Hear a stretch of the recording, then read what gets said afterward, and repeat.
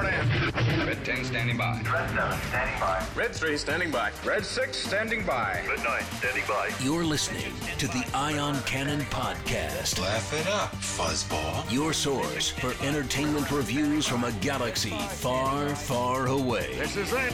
Hey, laser clankers! Welcome to the Ion Cannon Podcast. I'm one of your hosts, Steven, and I'm joined by my friends and co-hosts, Tom and William. Today, we're here to discuss Season 3, Chapter 18. I don't know, what's like the right way to actually describe these? Like, we're Season 3, Episode 2, but we're also on Chapter 18.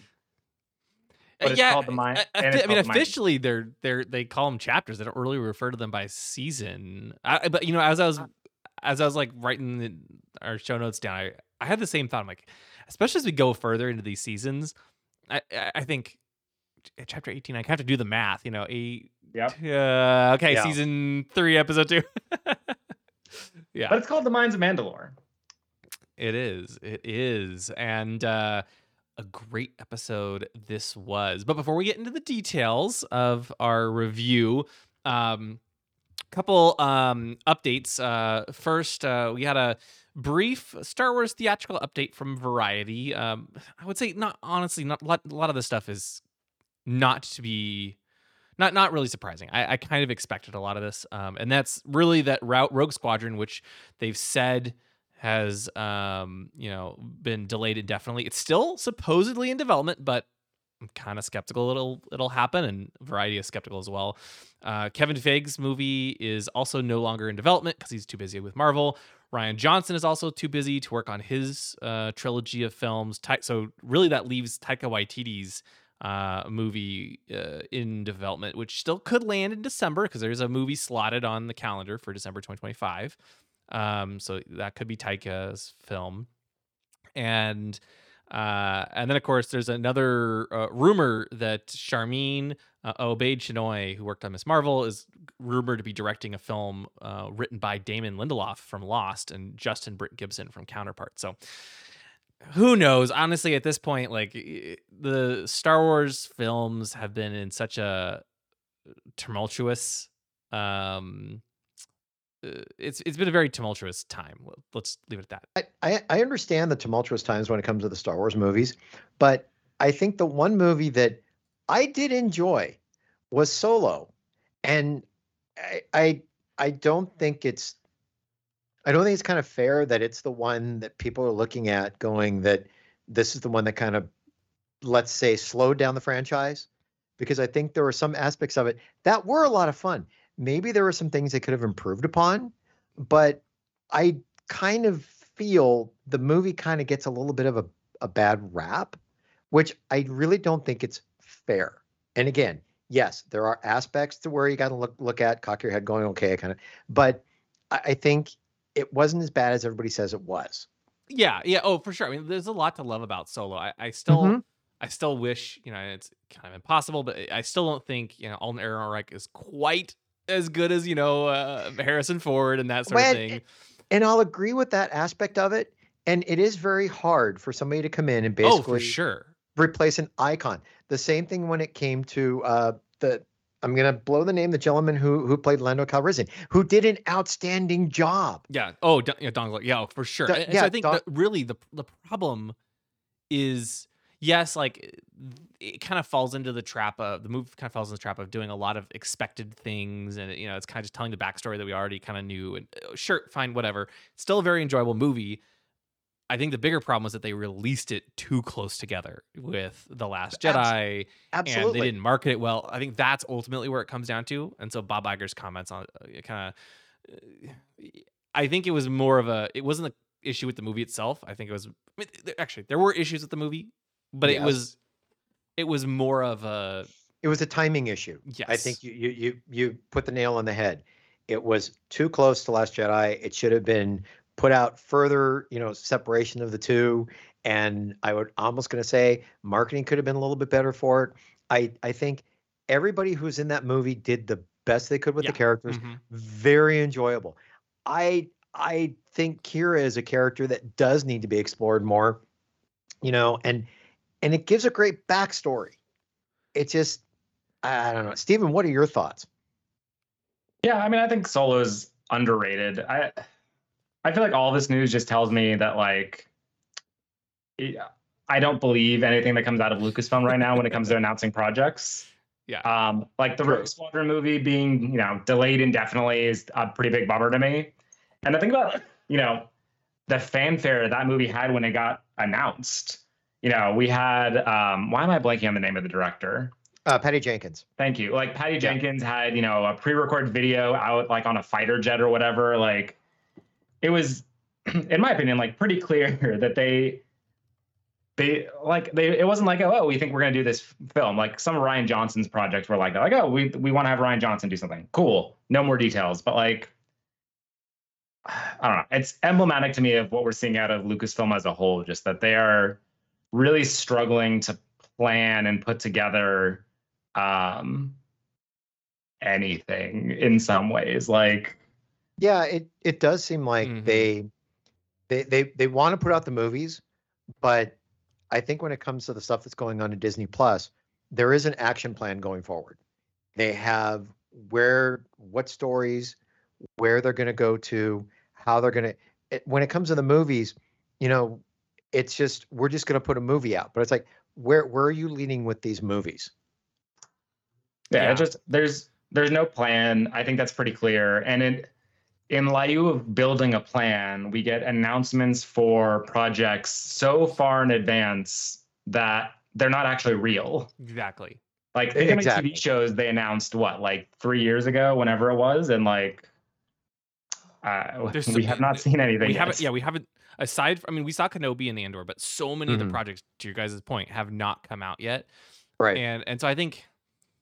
Yeah, look. So a lot of this is natural. I think behind the scenes, they've just been very public with their announcements. Exactly. Right. That's what I makes don't blame it seem them more for tumultuous. starting projects and not, following through, or for projects taking longer. Like, and that's not even inherently bad. Andor was announced like at the same time or even earlier, I think, than Mandalorian, but came out obviously significant later. But it was fantastic. Like best Star Wars show we've gotten. Yep. The issue isn't the content necessarily. The issue is they're now like they know the perception problem exists, and so their struggle is to announce things to try and solve the perception problem.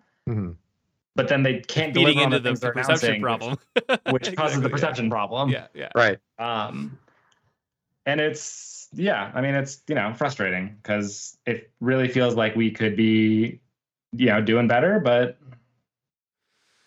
so it is. Yeah. Yep.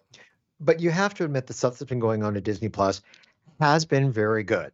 Oh, it's just that the movies right now appear to be the part that struggles, which I can kind of see that being the point, because you are trying to make a big splash on a big screen to be honest, to make a lot of money. Yeah. And to make sure that you have the funding for the next project.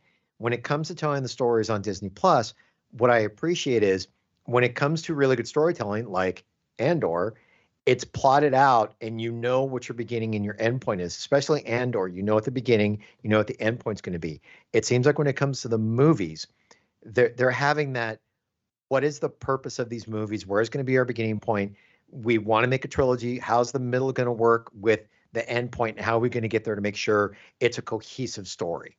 Yeah. And there's certainly aspects where I don't think they planned out the whole story either. Like in the case of Mandalorian, as we talked about in our last episode or 2 episodes ago, or we reviewed chapter 17, or in the case of presumably The Bad Batch, right, where maybe they don't have it fully planned out. I actually don't know that for certain. I'm just assuming. But yes, in the case of Andor, it's very much planned out, and that helps. And I think they need to take that time and do it. Ultimately, sorry, Stephen. Go ahead, the last point I make is I think it's also emblematic of the approach they've taken with so much content. High Republic is a perfect example for me. They picked a time period that they know is safe from future development. They're not going to make any movies during the High Republic era. Like, that's just not a time period that's interesting, I think, for Lucasfilm. And I think we're seeing that in other places too. Like Mandalorian is the only current, at least, like sequel era project that's going on, and it feels like they're avoiding exploring the stuff that's most interesting or putting content out because they're trying to keep room for future. And I think that better plotting, they could could by doing it. solve all of that. Right. Yeah. Totally get that. Yeah. Let's talk about this episode. Well, so yes, there's news first. The real briefly before we go into that, it is a very interesting discussion, but we might actually get some news in a couple of weeks because, as you guys know, Star Wars Celebration is coming up, and they announced the panel schedule. And unfortunately, the three of us will not be able to make this one, sadly, but we'll be covering it remotely. And there's some great panels. Oh my gosh, I wish I could make it. We have, of course, the Lucasfilm Studios showcase. That one will be where they announce a bunch of big stuff. Maybe we'll get some more movie announcements. We'll see. There's a whole panel on Ahsoka. That would be awesome to go to. We're gonna have, of course, a panel on the Bad Batch Visions Volume 2. There's gonna be a screening of the Young Jedi Adventures, a new series that debuts on May 4th. It's a panel celebrating the 15th anniversary of the Clone Wars. Guys, can you believe we're on to 15 years of the Clone Wars? We started this podcast when the Clone Wars started. Yeah. That's hard to believe. Yeah, that's I don't know if I don't think about that too much. Yeah, you know what? Neither do I. 15 but it years is of podcasting cool. together. Oh my goodness. 40 years of Return of the Jedi, a making of Andor Season 1, a Lucasfilm Publishing panel, the High Republic panels, of course, as per usual. So yeah, should be great. And of course, if you can't make it to Celebration Europe, Lucasfilm, in a random blog post about how to prepare for Celebration if you're going for the first time, announced that the next Celebration will be in 2025. So there you go. Really? I missed that. Yeah, it's in a random blog post. No dates, no locations, just the year. But yeah, it's very interesting. But yeah, so if you're going to Celebration, check it out. I'm sure we'll get, we'll hear about the announcements. They'll probably have some exclusive trailers and clips that will not be seen outside of Celebration Europe. But if you're going to Celebration Europe, and that's over Easter weekend, April 9th, 10th, something like that, it should be really fun. So with that, Tom, let's get into this episode. Yeah, this is going to be a fun one to talk about because this is Mandalorian Chapter 18, The Mines of Mandalore, directed by Rachel Morrison and written by Jon Favreau. This episode, The Mandalorian and Grogu explore the ruins of a destroyed planet. Really? It should just been explore the ruins of Mandalore. Okay, they don't want to spoil people, but yes, it is. I would have done it. I would have done it. I mean, flat out, yes, I would have gone there. So, I know we talked a lot about the structure last week. This week jumps straight into this episode. It's episode 2 of the season. Jumps straight into the big stuff I didn't think we were going to get till the end of the season. Okay, but can I say I appreciated that? No, I was so happy to see that. Like, we talked a lot about how the first episode I felt like was a little all over the place as far as like pacing and where we were going. But other than, the short scene on Tatooine, which again, really Tatooine again, we actually get the full journey. Like I said, I expected this to be a multi-year investment or multi-episode investment, and we kind of get there at the end of this one. A+, love it. Yeah, it was great, and I'm excited to dig into more of what happens later in the episode. But you're right, I really appreciated that they didn't make us wait, and it actually opens up a lot of questions about where they'll go from there. And I'm excited to theorize with you guys. But yeah, it was great, and it also opened up the question. I mean, I will say I did appreciate that little bit on Tatooine. It gave us great little bit of Boonta Eve. We got to see Pelimoto again. We got to see her basically fleece a guy who wanted to have his speeder fixed, which was kind of interesting. And it also brought us to where you have the Mando going to her to say, hey, is there any way I can get a memory circuit for IG-11? Okay. Yeah. Now go ahead. You first, William. Yeah, you first. So I guess, ahead, William. Like you, Steven, my first thought was Tatooine again. Don't get me wrong. I love Tatooine, right? It's a classic planet. We've seen it a lot in Star Wars television. We've seen it, of course, lots in The Mandalorian, in Book of Boba Fett, in Kenobi, and I was like, I was a little disappointed when the episode first started with Tatooine. It was brief. It was brief. Yes. It's fun to see Peli again, and it makes sense logically that, well, where would he go to find a part for IG-11? Go see Peli. Right. And so that all made sense. And, it was nice to see the Boonta Eve again. And in the Phantom Menace, we get, we talk about the Boonta Eve pod race, but it really sounds more like the name of the race than like the Eve of Boonta, like the holiday Boonta. And so it's kind of cool to see a little bit more of, we don't see a ton of it, but we see some fireworks. We see, Peli talking about how everyone's a little, drunk and crazy on Boonta, going crazy on Boonta Eve, that kind of stuff. So it was nice. Ultimately, I feel like they really just needed it to wrap up the IG-11 plot point and give him R5D4. And that's really all it was. And to bring Peli back. Yeah, to bring Peli. Go ahead. Steven, go ahead. It did make me laugh. Like, did we really need the whole IG-11 thing if exactly this is how it was going to end up? And again, I think that just speaks to like the weirdness of the first episode. I also I need to pull up a map, like a galactic map. I do find it pretty funny to imagine, how close are Mandalore and Tatooine and Navarro? I just feel like I think they're all in the Outer Rim, actually. Yes, the Outer Rim. He's got a hot rod. But yeah, it's a big Outer Rim. And I just have this like sinking suspicion that it was he's just zigzagging across the galaxy. Like, oh man, William, I'm sorry, I forgot to pick up bread for dinner tonight. I'm just gonna go over to Washington D.C. I'll be right back. Like, yeah, exactly. Really? This is the closest place, and I know he trusts Peli and so on, but like really, trivializing, I'd say, the galactic travel here. Yeah, you're totally right. I really do think, I don't know, in some ways it felt like they kind of tried to shoehorn in Greef Karga in the last episode, and then IG-11, of course, and then in this episode they wanted to shoehorn in Peli because, I mean, I don't know where the season will go. I kind of presumed it would mostly be on Mandalore, maybe, or trying to unite the Mandalorians. I don't know. I feel like there might be more seamless ways they could work in these characters because it really just felt like a way to bring these characters back. And I love the characters. Don't get me wrong, but I think this version worked much better. Like, if we ignore the reason he's there, like the whole IG-11 thing, which even then is kind of maybe like okay. Actually, I think I would just would have liked it more if he just went to her for a droid.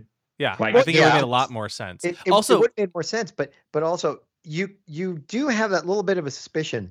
Again, I've always remembered if you call attention to something, you're going to have to use it later. Maybe at some point we will see IG-11 later. I think we will. Yeah, I mean, it's set up to be that way, but then again, it does beg the question: why did he need him for Mandalore when basically she suckered him into taking R5 to Mandalore instead? Yeah.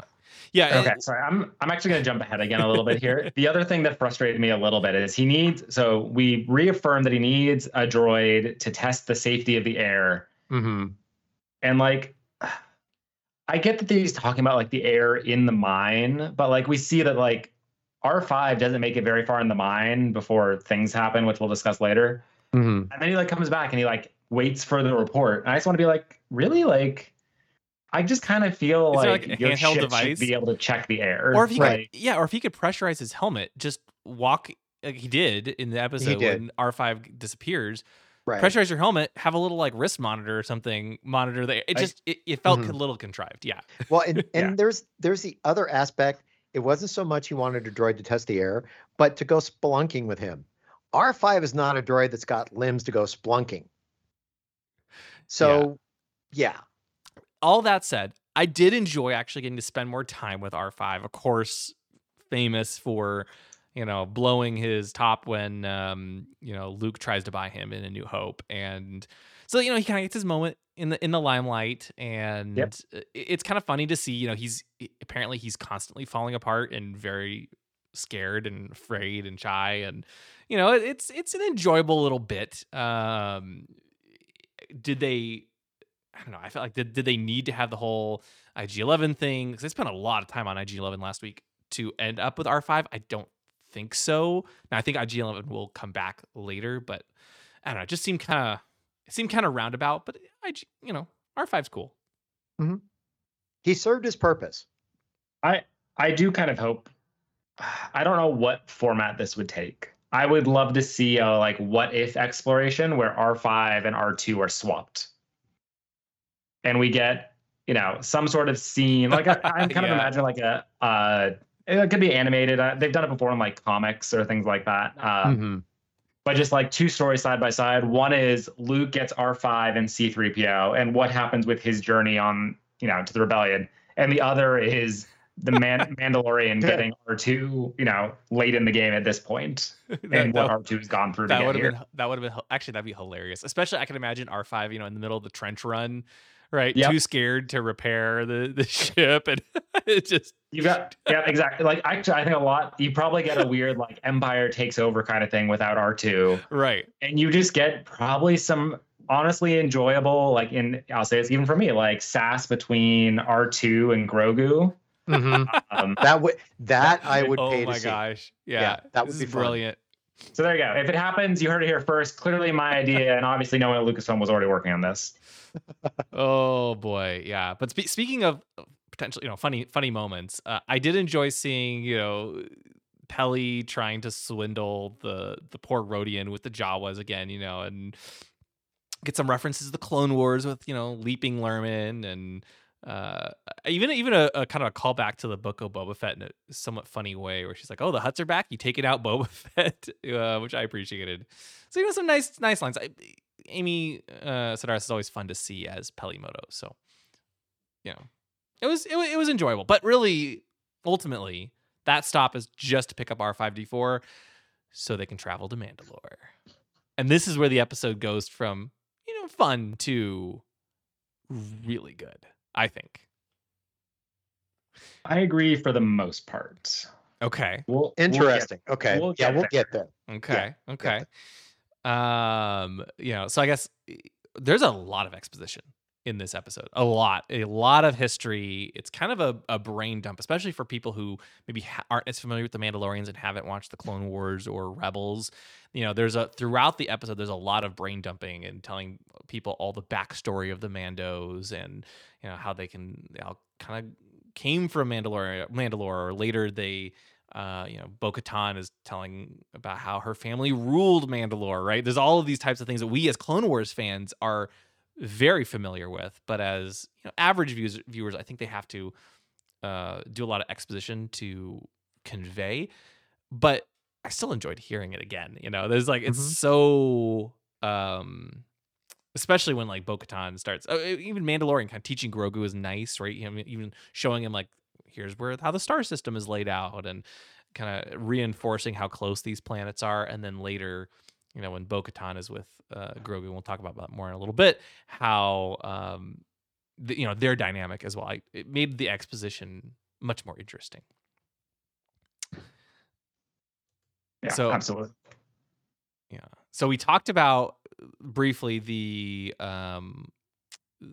testing the air and how R5D4 isn't the greatest at the job, and that forces Mando to encounter these new creatures called Alamites, and as we get a big battle, and they keep kind of causing trouble throughout the episode. What do you guys think of these new creatures?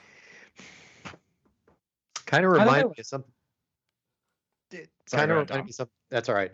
Kind of reminded me of something out of Star Trek. Yeah. I mean, I didn't mind them. No, I'm sorry. I did not mind them. But it kind of reminded me of something out of Star Trek. Yeah. Star Trek, I don't know, generic cave dweller. Yeah, I kind of know the episode that it reminds me of. It's a very famous Kirk in this Alien episode. Kind of reminded me of that Alien. Very scary. We learn later that they used to be in the wastelands, but I guess now they are just hunting for food wherever they can. And that includes the city of Sundari, which is just completely decimated. It's kind of sad to see how like desolate and deserted that the ruins are, after having just 10, 15 years before seen them at their peak in the Clone Wars, and like the siege of Mandalore and everything. And I even noticed a lot of locations from the Clone Wars show and Rebels that we kind of see again in this series. It's very cool. I thought they did a wonderful job.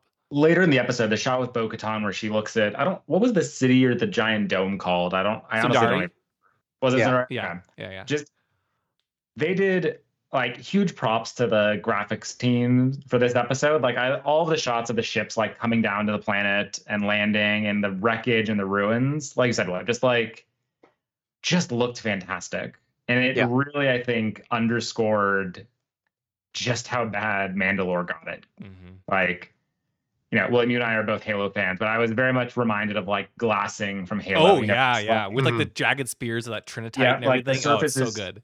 Just crystallized. There is nothing alive there. And I think it points to why Din is so concerned about not being able to breathe the air there. Because I don't know if there's any plant life left. Like, it is not a good time to be on Mandalore, to say the least. Yeah. I mean, but between the destruction and then the Alamites and the Galar, those flying creatures, and it's just, there is life on the planet as we learn, but it's very hostile and there's not a whole lot of it.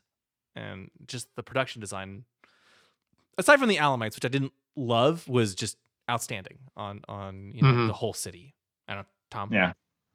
Yeah. No, I completely agree. It's sad that when you've seen this city and this world in the other series to be completely decimated the way it is, you can understand how Bo-Katan is like, you know what? Why do you want to go there? The place is gone. You can feel it, that the sorrow in her, that there is really no point going back to a planet that, as Stephen, you said, is completely crystallized because it was just completely bombarded, and to take the opinion that it's cursed, not breathable there, this, that, and the other thing, just discourage people from going there because it is just so damaged. I mean, you're looking at that city going, how, if they were to go back, how are they going to rebuild it is the question, if they were to even try. Oh my gosh. I know. It's crazy. It was also really sad to just see the Mandalorian helmets buried in the dirt and the dust and everything. And I don't know about you guys. At one point I was like, are they going to like turn over Maul's, not Maul's helmet, but like one of Maul's Mandalorian's helmet, like a red Mando helmet. That's what I was kind of looking forward to seeing. Yeah. But I don't know. I guess on the other hand, I feel like those would have been cleaned up by that point. So I mean, maybe it doesn't make sense, but it would have been cool to see. Though we did get a pretty giant jump scare when when that one of the creature, craziest things I think I've seen out of Star Wars. I still don't really know how to describe it. Like, I think I can describe it this way: this really interesting mechanical spider. Yeah, they don't really just officially tell us what it is, or I guess the closest analogy really is like Maul in the Clone Wars with his like spider legs. It wasn't far off, but it's got like 3 different levels. It's got like the arachnid spider suit that it disconnects from, but it's still like almost like General Grievous like. With all like the pipes and the spikes and everything. Eye. Yeah. And then it's robot like human sized body. And then even when that gets destroyed, it's got it like the head is able to crawl around and move like, which was funny because when the head separated, part of it looked like it was Slave One. It was weird. I'm looking at it. Other than the flaring that comes out, the design of it almost had like a Slave One look to it. When it was skittering away on the legs. I just creepy. It was so thing they creepy, could ever come up with. Really cool production design. I thought it was just absolutely really well done, very unusual, unlike what we've seen in Star Wars before. I have so many questions about what it is and that sort of thing, but we may not ever get the answer. But it's cool. +1 on, like, again, kudos to the design team. Like wherever that came from, awesome job. Like, amazing job. And I'll throw one other thing in on it that I thought was pretty cool. That little thing that was a compression of the air with the eyes on it. You could just, it seemed like it was one of those things that really was not meant to be there, but because the creature was forcing it to work. Yeah. Just because the eyes were canted to the side. You kind of, as bad as it sounds, you kind of felt sorry for the thing just sitting there working for this ugly creature. Yeah. What do you think they were trying to do with Mando? Because it obviously captures him, puts him in this like cage, rotisserie cage type of thing, and then tries to extract some sort of liquid from him. I assumed it was blood, and they were just draining him for fluids and proteins and everything a growing body needs, I would assume. Creepy stuff. Especially, because he's just an eyeball and probably a brain. So yeah. I assume maybe at some point he did need sustenance, and this is how he gets it now. Is he traps probably the creatures were called, the Alamites, the Alamites or something. And hey, he caught a Mandalorian. He's eating good tonight. Yeah. So all of this really leads to what I think is one of the biggest things in the episode in some ways, and that's just how much character growth we get for Grogu in this episode. Maybe character growth, Goo. Just now. Grown. Sorry. No, but we talked about last week. Will we ever see him start to talk or grow up or anything? In this episode, I think Pelly's hearing things, but she starts to talk about how, is he saying his first word, right? I think she heard something. I think she heard something. It wasn't actually a first word, but I wouldn't be surprised if we actually do see him start to form words maybe by the end of the season, because we've been seeing Mando teach him a lot more, and when Mando gets captured now, Grogu goes on a whole mission all by himself to go get help, and he goes, he has help from R5, of course, but he goes to Bo-Katan, rescues, recruits Bo-Katan, who's been depressed up till now, to come, help him save Din Djarin, and leads her back, and he kind of has his own mission. It's a lot of character development for him. I feel like a lot more than we've seen up till now, and it really shows just how much he's grown. It seems like he had no choice to grow up at this point, because really, if Mando is supposed to be his father and they are a clone of a clan of two, then he is going to sit there and figure out a way to get back to Bo-Katan, which it is kind of funny. He gets into the ship and points to the planet, and it was even stated that R5 is a good navigator droid. So yeah, I think R5 is the one who flew, because Grogu doesn't have the high chair or the booster seat to sit and see over the which would have been very funny to actually see him in a booster seat flying the thing. But he had help without no question. Help. But this is by far the most. Typically, what he does is he just chill. He kind of comes along with Mando and maybe uses the Force on a creature or something to help. Right. This is the first time we've actually seen him go off on his own, not supervised by a living being, and trying to rescue Mando. I think it's a huge development for him as a character, and I think it kind of maybe negates our conversation from the last episode where we thought maybe he'll stay a baby forever. Steven, what do you think? Literally the only thing I think through this entire scene, especially when Grogu gets to Bo-Katan, it's like, what's that, Timmy? Timmy fell down a well? What? Oh, Lassie, we better go get him. I'm glad that Grogu's getting development. I feel like they're going backwards. And it really, I think it, I'm applying human child development on Grogu. I have trouble finding it as realistic when he doesn't talk or do anything else yet. And so I don't know. I'm seeing a baby in a high stroll, a stroller, zipping around and communicating, not communicating, understanding the nuances of navigation. And I realized he pointed to the dot that was pointed to earlier, but that implies understanding that the dot represents a person and a location. It was fine. I didn't hate it. Well, I'm glad they're developing him. I still feel like they're trying to have their cake and eat it too. They want him to make cute baby noises, but they also want him to be an active participant in the story. And I don't think you get to do both still. And so literally the entire time it was just, whatever. Timmy's in a well and Lassie goes to get Bo-Katan to help. Do you think we'll see him talk? I know we talked about this last week. Does this change what we've seen here in this episode? Does this change your opinion? Do you I think think you will see him? I think that's how the talk end and of the stuff? season Yeah. is first word at the end of the season, and Mhm. probably something like, I don't know, like he'll say Mandalore or something like along those lines. Like Yeah. it'll be related to whatever title Din Djarin ends up with at the end of the season. Mhm. I don't know. It felt a little bit much to me. There, you could say there was a little bit possibly of a growth moment, or when my point I'm pointing at is when they're going back into the cave. He's got Bo-Katan next to him, and then all of a sudden he's like going through, and she's basically Bo, and he slows down, and she's like, you know what? I know you're scared, okay, but in so many words, trying to say, look, you're gonna have to grow out of this. You're gonna have to basically grow up because your father needs you, okay, and if you're going to be a clan of two, get over it and move forward, and let's go help your dad.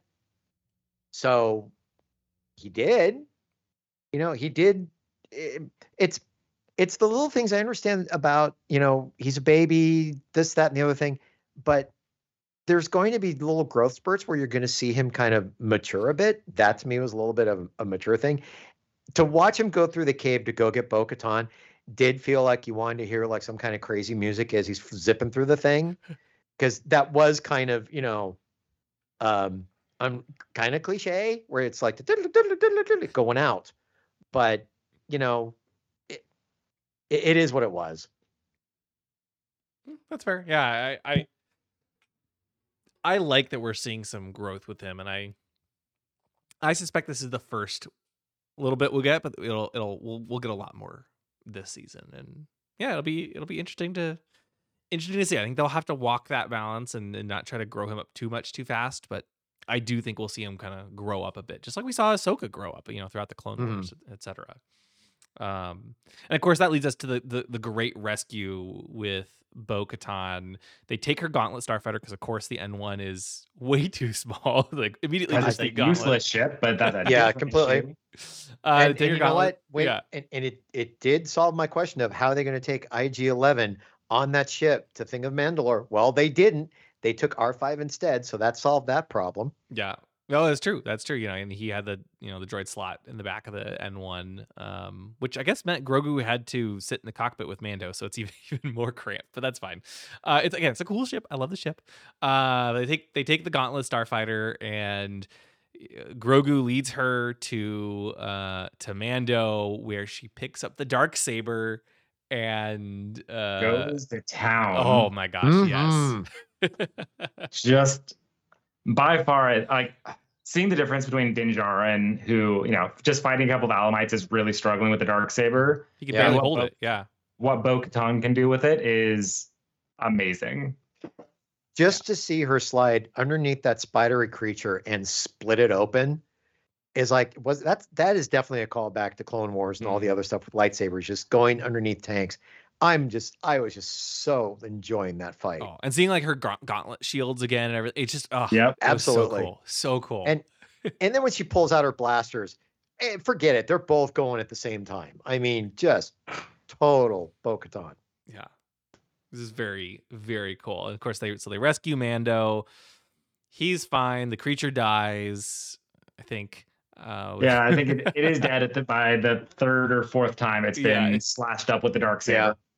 Yep. So can we say that Bo-Katan went Bo-Katown? No. I'm sorry. I'm sorry. Continue, please. Yeah. So then we get a brief respite where Mando is recovering. We get some more exposition where I don't think we ever knew that.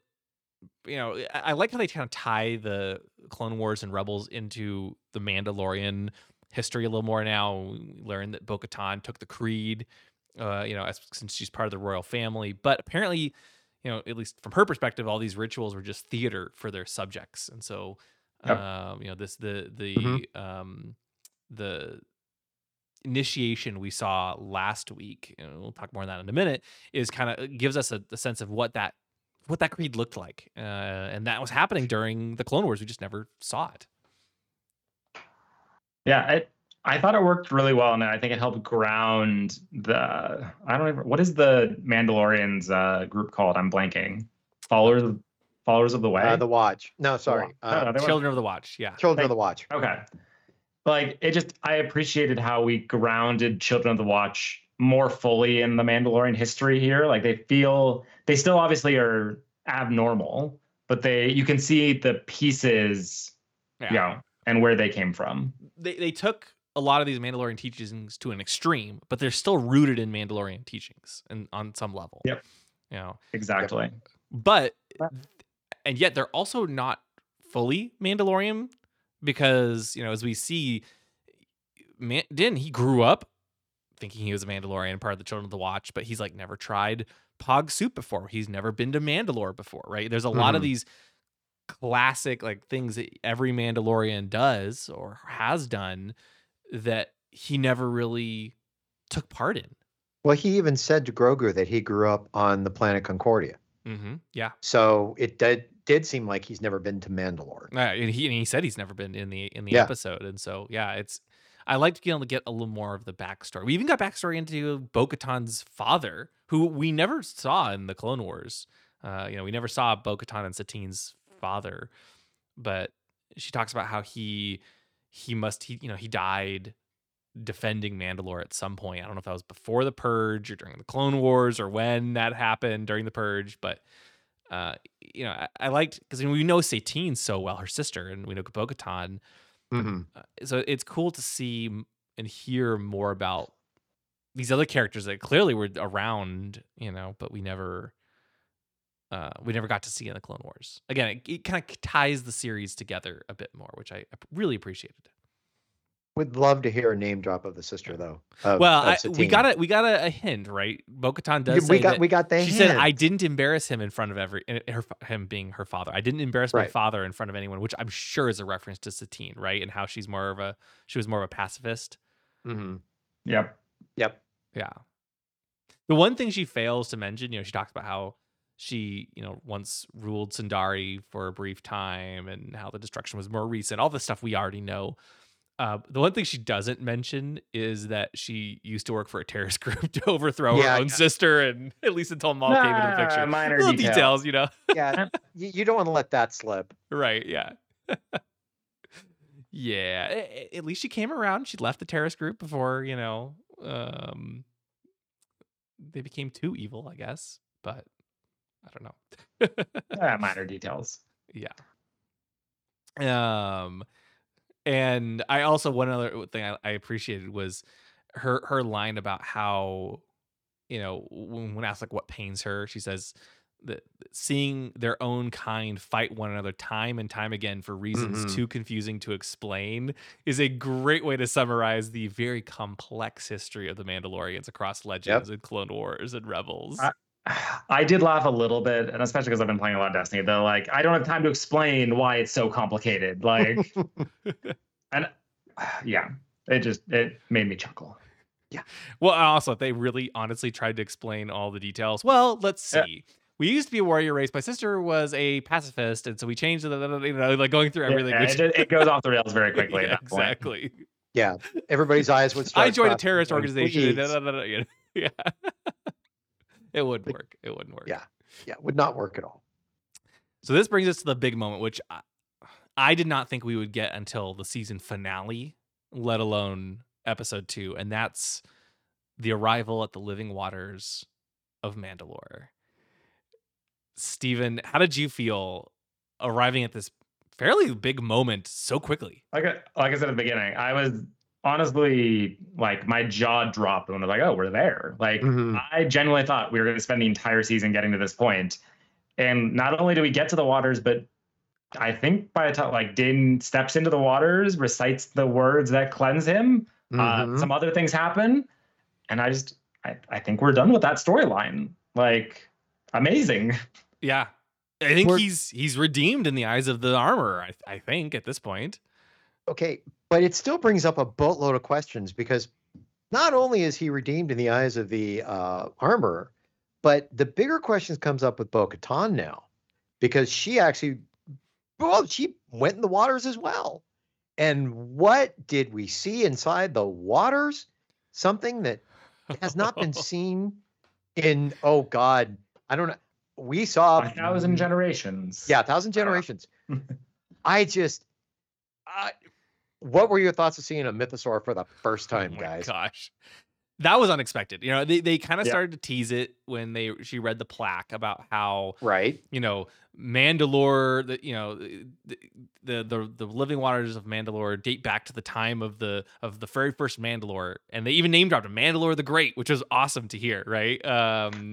And how it's it was a ancient folklore that the mines were once held a mythosaur, and he tamed the mythical beast, and that's why the mythosaur skull became the signet and the symbol of the Mandalorian people. And then to actually see the mythosaur alive in the water, very cool. Mm-hmm. What do you think, Steven? Just awesome, and just I was a little sad that the episode is cut so quickly. Like they pop up after seeing it, and then we're done. Yeah. But you could. Well, first off, I had to watch. I didn't catch it the first. I had to watch it on my iPad at work, so I really didn't get a good view of it because it was really dark. But when I got it home, oh no, the whole lighting debate that sparked the internet this week. Oh boy, I am staying. It was too dark, but we don't need to go into it. I'm staying out of it. All I will say is, when I got home and I saw it on a screen in a dark room, and I turned all the lights off, I was like Bo-Katan when she got out of the waters with her mouth going, "Oh my God, did I just see what I just saw?" That was one of the coolest things. It makes me want to go 3D print now a mythosaur skull and just put it in my room. Although the wife wouldn't be happy with that. But still, it's way too cool to see something like that. Oh, I totally agree. And it sets up a big cliffhanger for next week. What's gonna happen? Does the mythosaur play a role? I have to imagine it will later in the season. Where did the season even go from here? Right, he's bathed in the waters. He's in the eyes of the armor, and then according to the creed, he is a Mandalorian once more. He's no longer an apostate. Right. He is bathed in the waters of the Mandalore, and actually, that's why we saw that sequence at the beginning of the last episode. Right, it's because it showed us that ritual before Mando did it in this one. Where do you think the season goes from here? It has to be two storylines. When you look at it from this point of view, he is redeemed. So, Steven, if you're going to say, I'm sorry if I cut you off, but I see it this way. He has been redeemed. He's got to go back to the armor and say, I bathed in the living waters of Mandalore, so I am now a Mandalorian again. But now you're looking at Bo-Katan's story, because she was like, oh, it's a child's thing, blah, blah, blah. I sat here with the rituals. Who cares? 1,000 years, blah, blah, blah. But she actually saw the mythosaur. He never did. He was out. That's a good point. Okay. Yeah, he was out. She saw him. So one of two things is going to happen. Okay. It's either going to be when they leave the planet, she's going to be in still shock. She saw a mythosaur. Okay. And somehow she's got to convince all of Mandalore that's left that this is true. We need to basically come back as a community again and get back to Mandalore and rebuild our culture. Or, God, I forgot what my second point was going to be. Wow. Steven, can you help me out here? I completely forgot my second point. I think it's going to go where we thought it was. Din Djarin has the Darksaber. That makes him the leader of his people. And now Bo-Katan has seen, and I don't think they're just going to leave, but there is now a mythosaur underneath her. Mm-hmm. And I think that's going to be pretty clearly drive the next episode. Right. I think we're going to see the season will be about the reuniting, the return of the Mandalorian people, the resettlement of Mandalore. However you want to describe it, but I think that's where we're going. Mm-hmm. I think you're right, because they even on that plaque, and they had to override that plaque for a reason, right? It's not just to give us Star Wars fans some fun lore, right, that we already kind of knew. Mm-hmm. She says again, I'll repeat it, I said it a couple minutes ago, according to ancient folklore, the mines were once a mythosaur lair, and apparently still are, and Mandalore the Great is said to have tamed the mythical beast and united, and that's how he united the Mandalorians was by taming the Mythosaur. And so I think you're right. I think what's going to happen is Din and Bo-Katan are together going to tame, or maybe it's not together. Maybe there's conflict between the two of them. They're going to tame the Mythosaur, and that is going to be the way in which, between the Darksaber and the Mythosaur, they're able to unite the Mandalorians once again. And thank you, William, for getting to my second point, because I think that's where I was going with it. Good. Yeah. Yeah. And, the question is, okay, well, Mando has the Darksaber, Bo-Katan does not. But maybe it doesn't matter, right? If she can tame the Mythosaur, maybe she doesn't need the Darksaber. Or maybe she uses the Darksaber to tame the Mythosaur, and then she gets possession. I don't know. I guess another question. I think we're going to see a combination. I think we're going to see a much larger duo between Bo and Din going forward. Partly because I think Din needs someone else to play off of. That's not just Grogu, for all the reasons I've complained about. But even this episode shows Din does not know how to use the Darksaber. Bo does. And I think, I don't know if I want to call them like a power couple yet, but I think the two of them together will, even in the setting of the entire scene, I think is telling. Bo feels like this entire ritual, this entire cult is ridiculous. The ritual is theater for the people. Din does not treat it that way. It is a religious experience for him, dealing with the reverence of, frankly, this destroyed ruin. And I think that moves something for Bo. She hasn't been able to hold her people together. And I think she's realizing part of what's missing is the cultural aspect of it to some degree. Not necessarily the full cult piece, but it is not just about who has the Darksaber. There is meaning behind being a Mandalorian, and she has potential to provide that meaning. And I think Din has the potential to provide that meaning as well. That's a really good point. It's both. Right. You can't it's not just, I have the power. You need that culture too. Right. You're so right. And I think my expectation is Din will be the one that tames the Mythosaur, and Bo will take the Darksaber. And together they will bring the people of Mandalore back together. Right. And I don't know if we'll see Gideon show up this season, but I could see maybe the rest of the season is about going and collecting the various clans, or maybe the season actually moves faster and we actually have a defensive Mandalore type moment at the end. Oh, that'd be interesting. Yeah, that would be so interesting because right now I assume it'll take the next 6 episodes to unite all the Mandalorian clans, and yet at the rate the season's going, maybe not. Maybe they do finish it much faster and they kind of move on to something else. I don't know. I just love that they're dealing with Mandalore now, and it's really cool. They're just doing such a great job. Yeah, I was just happy it went so quick. I really did. Yeah. I thought it was going to be 6 episodes of, well, we can't get past this, or we need to go get help from this person or whatever, and he strolled pretty much right in and bathed in the living waters of Mandalore, and I hope we see a lot more. I think the interesting dynamic will be when I'm assuming this will probably happen, are trying to unite the Mandalorian clans and have to talk to the armor, for example. And how do they bring the Children of the Watch back in to Mandalore? How do they unite that piece? Okay, but that's the thing right now. You've got basically 2 representations of the Mandalorian culture. You've got Din Djarin, who is the rock steady, keep your helmet on, blah, blah, blah, who did the bathing of the waters. And now you've got Bo-Katan, who, I am a Mandalorian, but I don't believe in all the cultist stuff, but I saw the Mythosaur. So you've got basically both sides and a representative of both sides. And if the two of them can work together to somehow come up with, let's say, an easy truce or an easy way to make this work and bring the cultures back together again, you've got the 2 sides to go out to each individual side and bring everybody together because they both have a piece of a puzzle that needs to be put back together again. Yeah. I don't know. I'm excited. this season is definitely moving really fast, and I like how it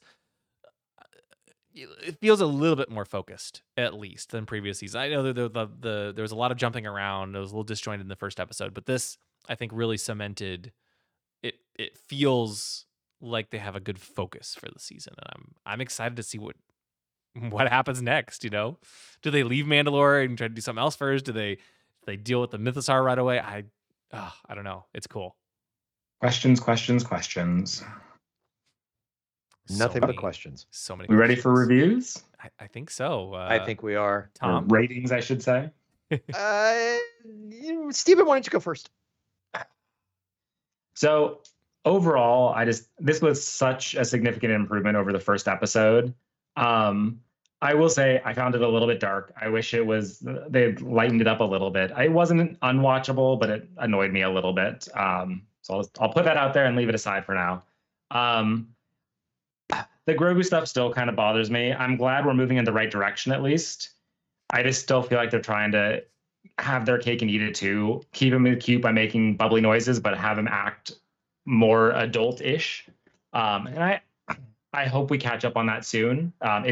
This episode gives me hope that they're at least moving that direction. So like, I do give them a thumbs up for it, even if it, still bothered me a little. But the stuff with Bo-Katan and the rest of the stuff with Din Djarin and the weird spider mechanical creature were all just fantastic, and I loved all of it. I think I'm gonna have to give it. Oh man, no, I should have thought of this ahead of time. I think I'm gonna give it an 8.5 out of 10. Feels about right to me. Just an overall very solid episode. I wish they just started with this one for the season. Nothing a little recap wouldn't have enabled, honestly. Like if the recap was just, Mando needs to go and bathe in the waters of Mandalore. I guess we wouldn't have seen the Bo-Katan scene, and that was kind of important. But like, I don't know. You could have solved it. I think that would have been way better. So 8.5. And my 8.5 Womp Rats, there's obviously a thriving culture of mechanical creatures on Mandalore. We saw one get defeated by Bo, but there are 8.5 other ones that are still lurking in the deep that I can only assume we'll see next episode. But yeah. Tom, how about you? I'm gonna have to agree with you at the 8.5. I was back and forth on maybe going a little higher, but I'm gonna go 8.5. The hardest thing was the dark part of the episode, which again, you watch with the lights off, gorgeous. I did appreciate the real quick thing back on Tatooine, but I liked it because it was quick. You got in, you got your point across, and you left. Done. All that stuff on Mandalore, just walking through it, loved every minute of it. So enjoyed the episode. 8.5. My 8.5 Womp Rats. They basically are out hunting the Alamites to make sure that they do not go back into the caves. So when the next time Bo and Din and Grogu come back, there is a place for them that they could be safe at least for a little while. But that's why there's the half, because one guy ended up not half of them didn't make it. So anyway, that's the 8.5. Yikes. Yep. Like you guys, I thought this was just such a good episode. It delivered everything we wanted from the season, so far. I mean, literally everything we were expecting this season, it delivered. And it, I was a little annoyed to see Tatooine again, just because we've seen it so much. But at least like you guys said, it was relatively brief, and the rest of this episode was just so outstanding. Bo-Katan, I just love Katie Sackhoff as Bo-Katan, and getting to see more of Mandalore and Mandalorian culture and hearing more of the backstory. Some of it we knew, some of it we didn't. It was just so good. Seeing growth for Grogu, all of it was just so good, and I'm very, very, very thrilled with this episode. It was just outstanding. So I'm gonna give it 9 Womp Rats out of 10. And these 9 Womp Rats, they are, in another timeline, another version of reality, Mando couldn't get R5D4. He just exploded right before he was going to leave, because he's always failing. And so instead he hired 9 Womp Rats to scout out the atmosphere, and it was safe. So that's good. But yeah, such a great episode. I love it. I guess if I had one small complaint, it's that the music so far just does not feel the same. Thank you. It does not feel the same without Ludwig Göransson. But I don't know. I'm hoping it'll change as the season progresses. But you know what? It's missing some agree. of that magic. Yeah, I do as well. Yeah, I think the biggest change for me, and it was more noticeable, was when they were leaving Tatooine. With the firework, there was something about that musical score as they were leaving Tatooine that just to me did not fit. Yeah, you can tell that Ludwig Göransson is no longer working on it, and he still created the themes and everything, but Joseph Shirley is doing most of the score, and it's fine. It just feels like it's a reuse of a lot of the previous themes, and that's about it. So I don't know. It's my only complaint, but I'm hoping that will change, or that we'll get Ludwig Göransson back at some point. But yeah, wow. This is just such a good episode, and I can't wait to see what happens next week. I can't wait for the next episode. I know. In the meantime, we have our review in just a couple days of The Bad Batch Season 2, Episode 13, Pabu. And as we're in the lead up to the season finale, only 4 episodes left in The Bad Batch. And that includes the two-parter that kind of finishes the season for the finale. And then, of course, after Pabu, we'll be reviewing Mandalorian Chapter 19. So just keep rolling through this season. With that, thank you guys for joining, and we'll be back in a couple days with our review of Pabu. Thank you for listening to the Ion Cannon Podcast, your source for entertainment reviews from a galaxy far, far away. For over a decade, Ion Cannon has covered every corner of the saga, from the films and animated series like The Clone Wars and Rebels, to books, comics, games, and more. If you like what you hear, please rate us in your favorite podcast client. Your review will help this show grow within the Star Wars community. We can be found at our website, ioncanoncast.com, and you can follow us through Facebook and Twitter. To email us, you can do so at contact@ioncanoncast.com. The Ion Cannon Podcast is not associated with Lucasfilm, the Walt Disney Company, or any and all of their respective trademarks or copyright holders. Any opinion expressed on the show are that of the hosts. This podcast is a production by fans, for fans, and is copyright 2018.